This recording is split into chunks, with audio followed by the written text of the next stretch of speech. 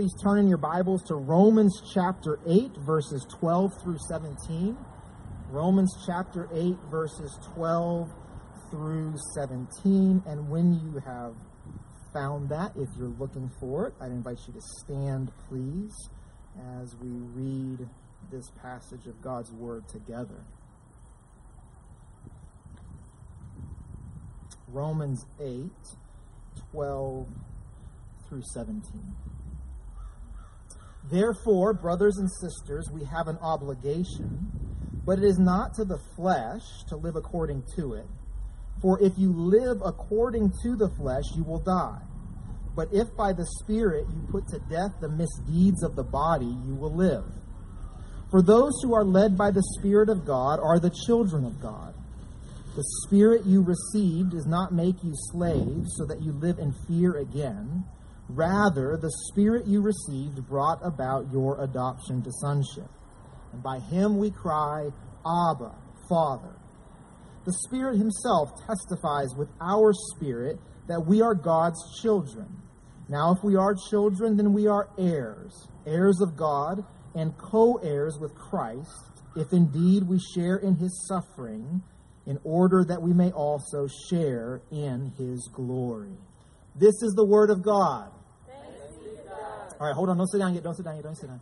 I realize we have enough new people in our church who don't know our custom that when we say thanks be to God, we actually say it like we're thankful, like we're grateful, like we're excited that we have access to the living and active Word of God. Amen? Amen. This is the Word of God. Thanks be to God. Amen. You can be seated. Thank you for indulging me. From this passage this morning, I'll preach from the title, Debtors Set Free. Debtors Set Free. In an article published back in April, MSNBC discussed a survey about how student loans have impacted millennials. Any millennials here impacted by student loans?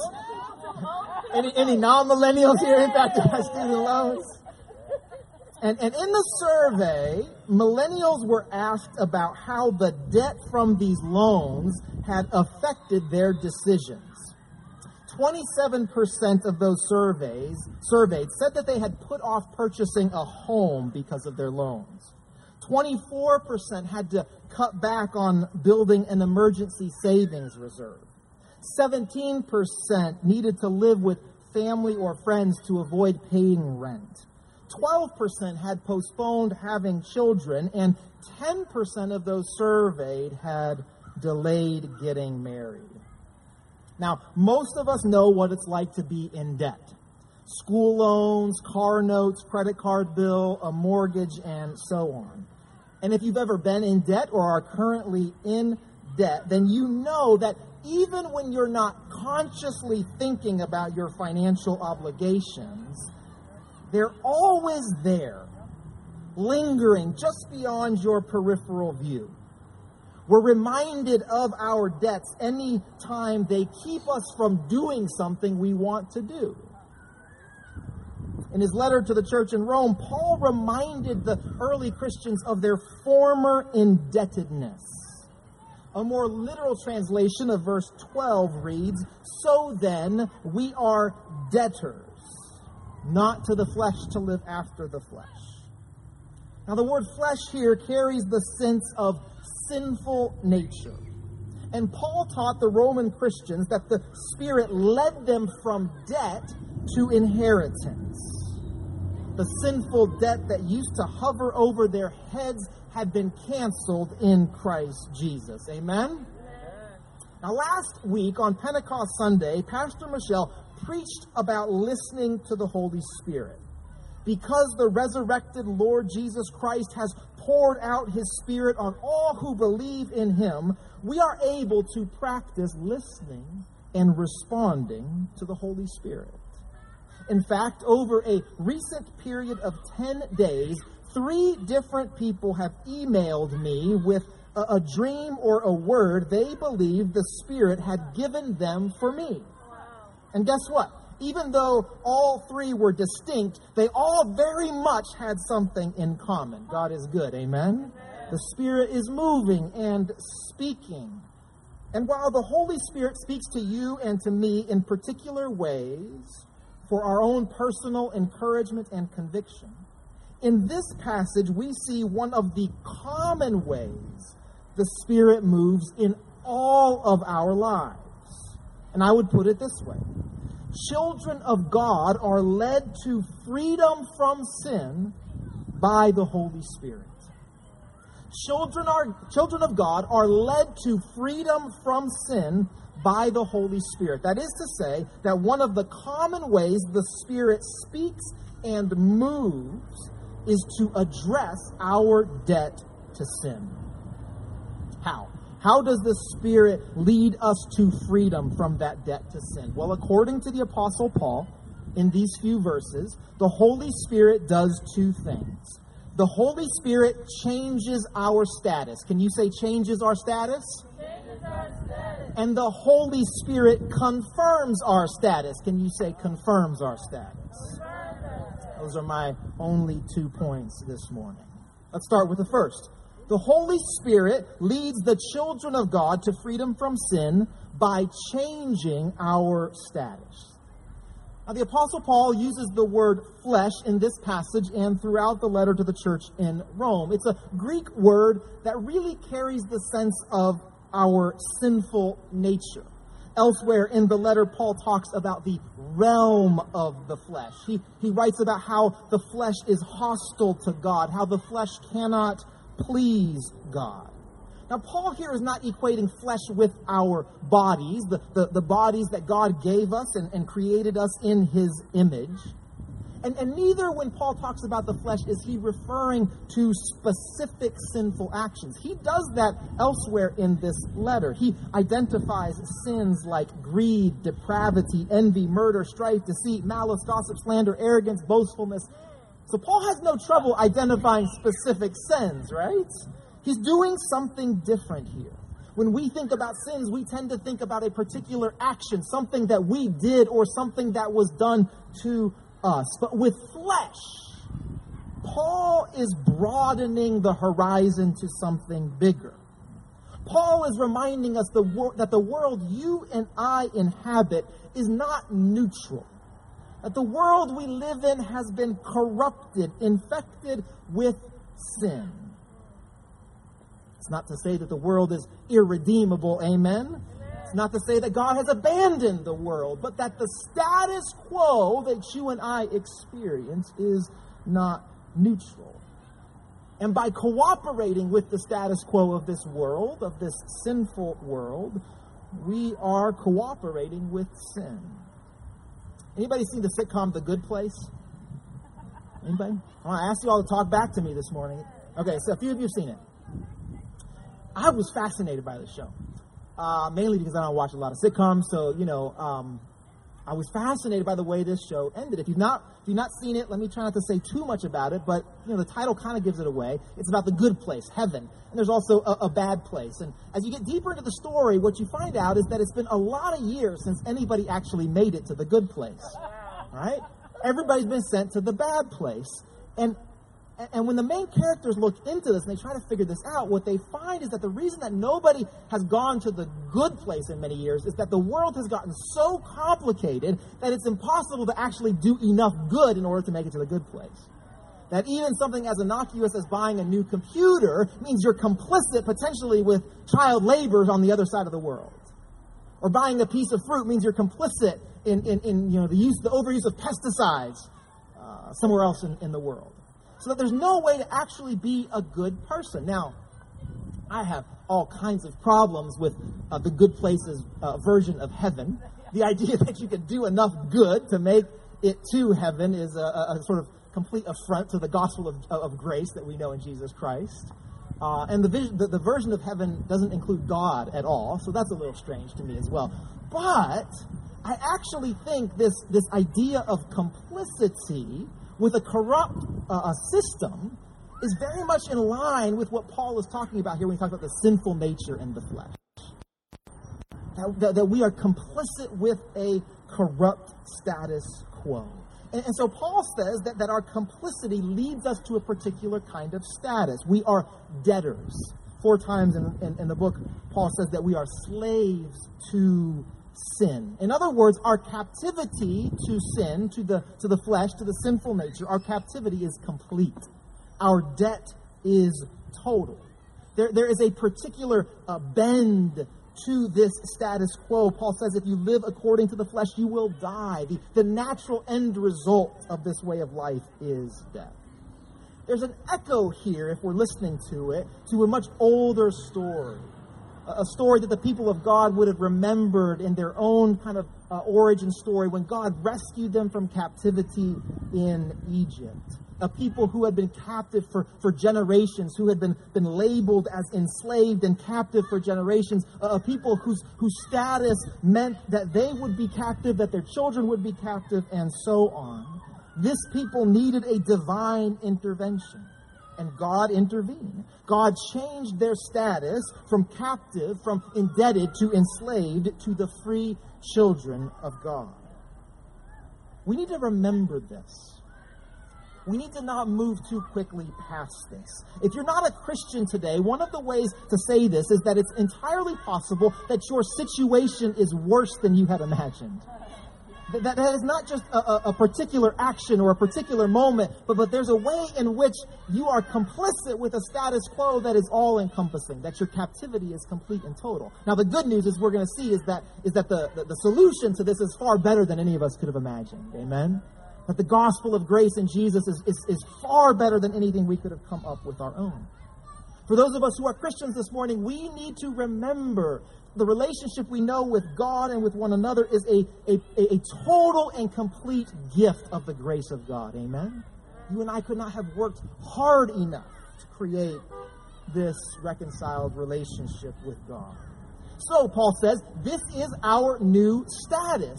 We have been moved from captives and debtors to children of God. In verse 14, Paul says, those who are led by the Spirit of God are children of God.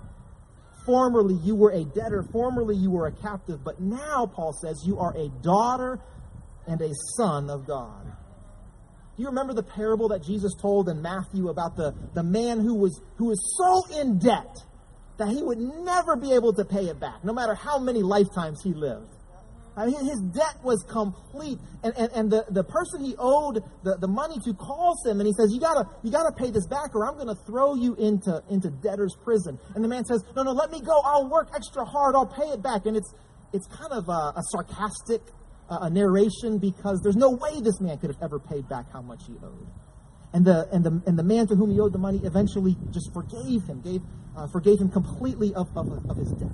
This is the view of our change of status, from a status that held us captive, that we could do nothing on our own, to something that only God could accomplish for us, free daughters and sons of God. The way Paul describes this is in verse 15. He says, you have received the spirit of adoption. Now, Paul here is drawing on a kind of Greco-Roman legal reality in which a family could legally adopt a child. And in so doing, this child would receive all of the rights and benefits and privileges of every other child in that family. There would be no difference between the biological children in that family and the adoptive children in that family. That was a common, relatively common practice in the Greco-Roman society and culture. The child status, the adopted child status, was permanently changed for all time because of the action taken by the adoptive parent. And so the adopted child is eligible then for the inheritance of that family. Paul says it's just like that for those of us who have been adopted by our God. We are now heirs of God and co-heirs with Jesus Christ. Your inheritance is God.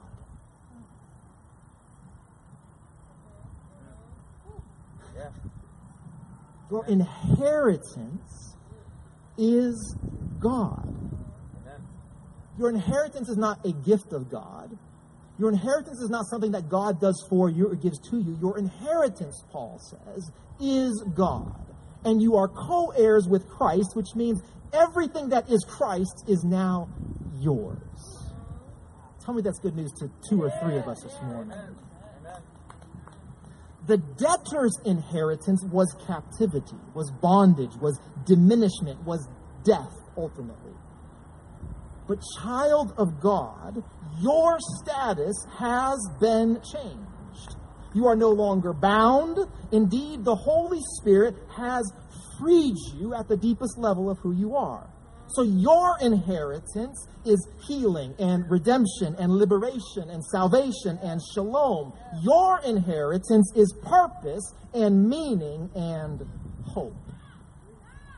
We have been born into a regime of sin, and yet the Holy Spirit of the living God has set us free. Your status has been changed. Do we still sin? Just me, right? Just me. Yes, we still sin, but we are no longer captives to the sinful regime.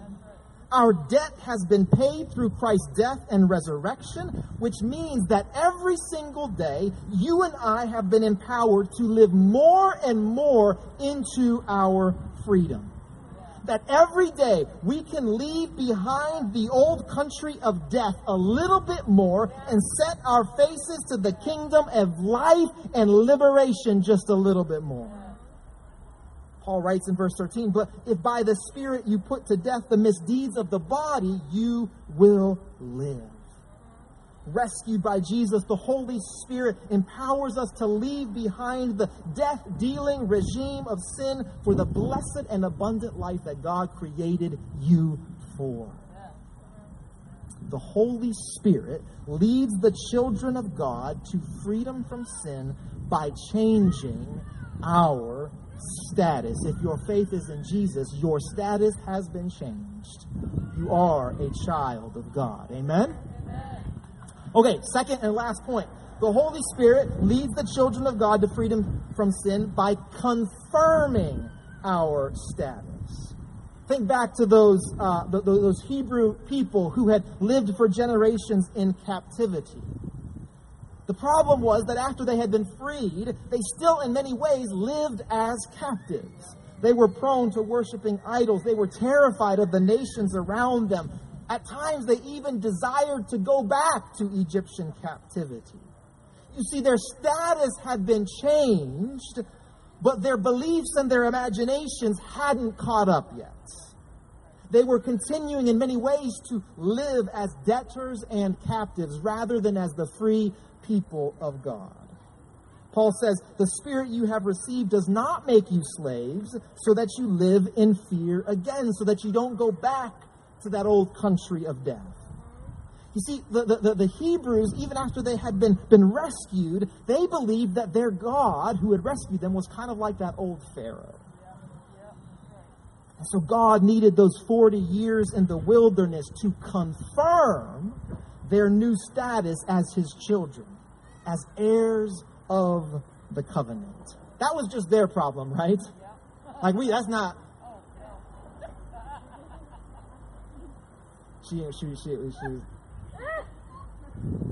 Amy's good. Amy said that's just their problem. But for me, I can relate.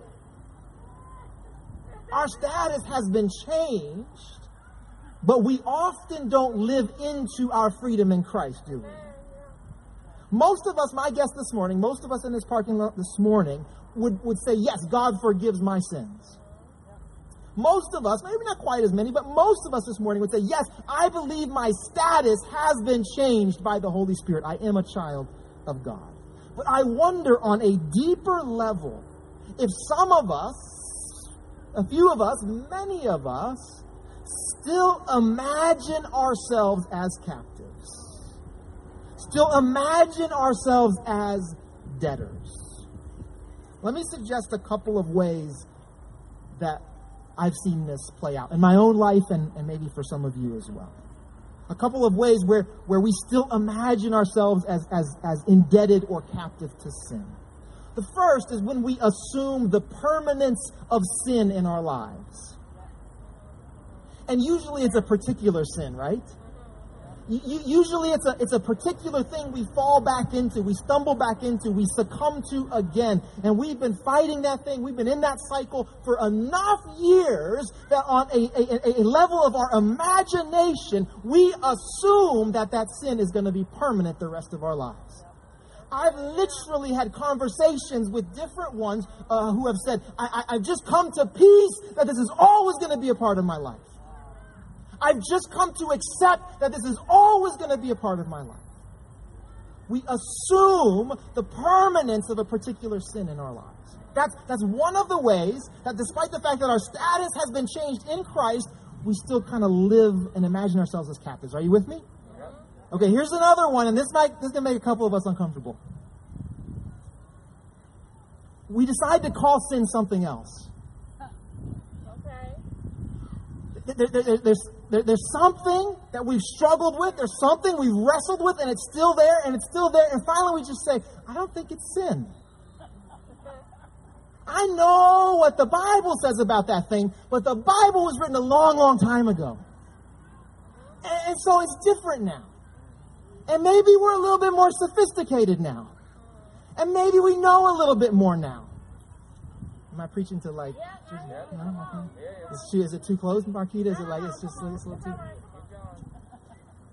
And so we decide to call it something different so that, we don't have to wrestle with it any longer. And though those two things look very, very different from each other, right? The permanence of sin can look like defeat in somebody's life. Yeah. The relabeling sin can look like liberty in somebody's life. But can I suggest that in both cases, you and I are giving more power and weight and space to sin than we are to the Holy Spirit in our lives? That we have allowed sin to take up more. Esther, I don't know. Am I preaching to anybody today? Is this true? Okay. That we're allowing sin to define more of who we are and what's possible in our lives than we are the Holy Spirit of the living God. Many of us this morning would say, yes, I'm free in Christ, and yet we have not internalized that freedom on a deep level. Verses 15 and 16, Paul writes, the Spirit you received brought about your adoption to sonship, and by him we cry, Abba, Father. The Spirit himself testifies with our spirit that we are God's children. You see, not only does the Holy Spirit change your status from debtor to child of God with an inheritance, the Holy Spirit also desires to confirm your new status. Paul says that the Spirit testifies to your spirit, to your own heart, to that deep place inside of you. Now, what do we mean by testified? We have testimony services occasionally here at New Community. We may be due for a testimony service sometime. And we talk about our experience. This is how God has been active in my life. This is what God has done for me lately. We talk about our experience. But a testimony is not a testimony if it's not true. Right? Brittany, I can't go to court and testify a lie, right? Because I got to put my hand on a Bible and raise my hand, and I got to tell the truth. So a testimony has to be true.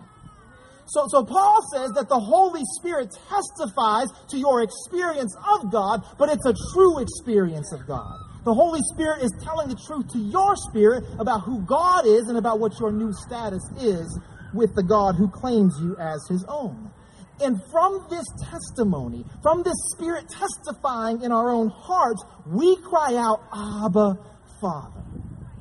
Now that word Abba is an intimate word. It's a tender word. It's a vulnerable word. It would have been a familiar word. You wouldn't shout that word to your father on the street. That would be for the intimacy of the home. That indicated trust and vulnerability and acceptance. This is not an intellectual understanding of a changed status. Yeah, I understand it. I know what this means. This is an embodied response to the confirmation of the Spirit that I am a child of God. The Holy Spirit not only changes your status, from an indebted captive to a child with an inheritance, the Holy Spirit also desires to confirm this transformation with your own spirit. Let me say it like this. God is not content only to free you. God wants you to experience the fullness of His freedom. God doesn't want you just to know that you are free, to be able to theologize about your freedom, to be able to say that I'm free. God desires you to experience in your bones your freedom in Christ. Tell me I'm preaching to a couple of you this morning. The vision here is of a life in which sin takes up less and less space in your life, and the freedom of God takes up more and more space in your life. Doesn't that sound good? Hallelujah. This is a vision where we are less and less responsive to the lies and deception of sin and more responsive to the presence of God in the Holy Spirit in our lives. So we are freed from this regime of sin, and we are freed to move towards those places of brokenness and despair in our world. We have been freed from the regime of sin, so we are now freed to move toward those sinned against people and places in our world. This freedom is not just for our own benefit. The early church, in the words of our passage this morning, was known for putting to death the misdeeds of the body. In other words, the early church was known for guarding themselves against the kinds of sin that Paul identifies in this letter. Sins of financial exploitation, sexual immorality, state-sponsored violence. All of these things the early church was known for standing against. And yet, those same Christians were also known to be found in solidarity with the sinned against. With infants who had been discarded, with widows who had been abandoned, with the sick and the dying who had been forgotten. The same Christians who believed they had been freed from the regime of sin in their own bodies found that they would rather abandon their lives than to align themselves with the empire's acts of violence and exploitation. I need you to see the connection this morning.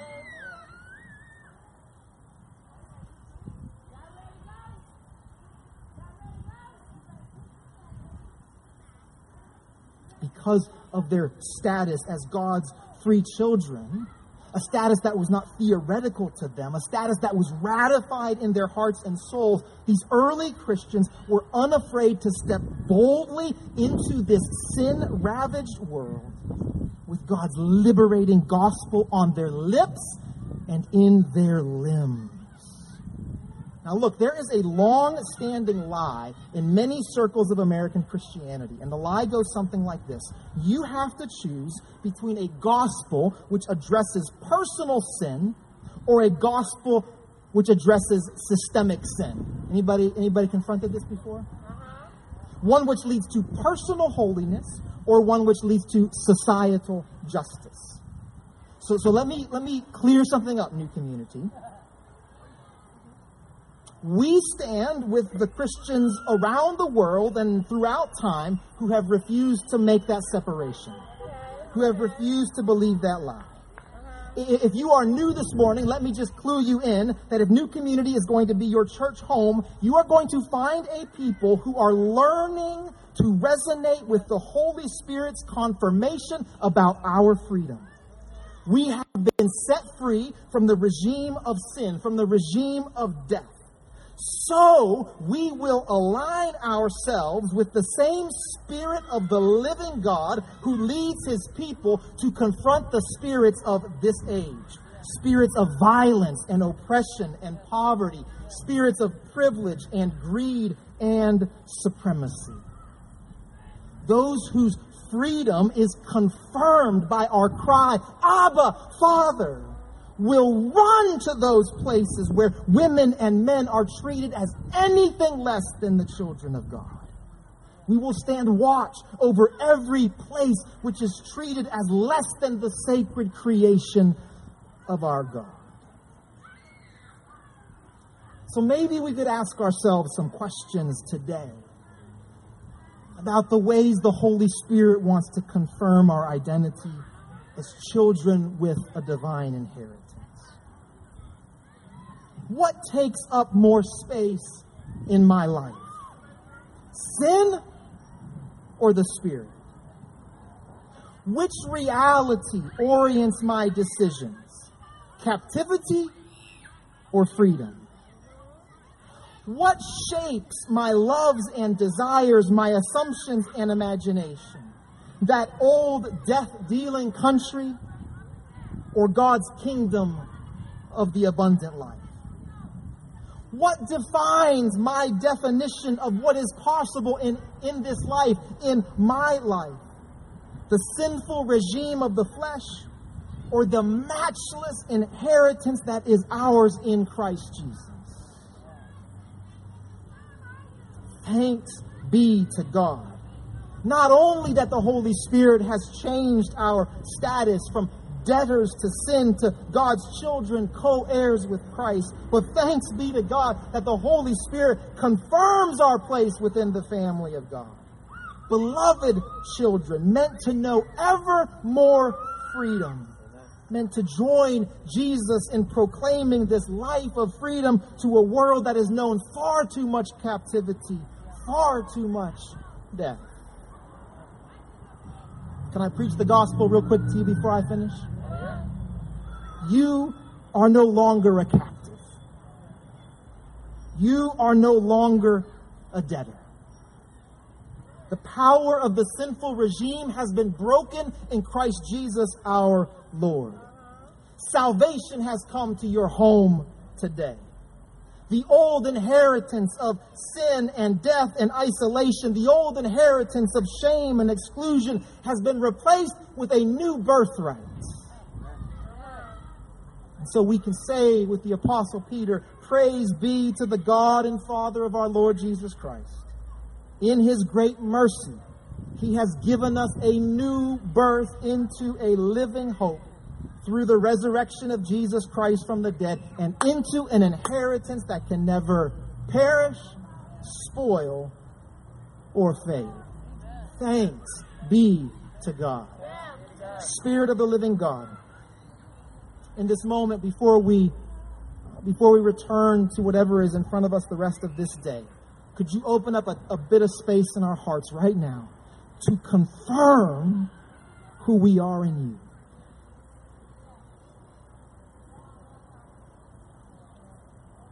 In this moment, would you say to us what we need to hear about what you have done for us? Speak, Holy Spirit, about the inheritance that is ours in Christ Jesus. Speak to us, Holy Spirit, about the freedom that is ours in Christ Jesus. Speak to us, not just about the reality and the fact of who we are, but of your desire for us to experience who we are in you. In the name of Jesus we pray. Amen. Amen, church. Hey, before the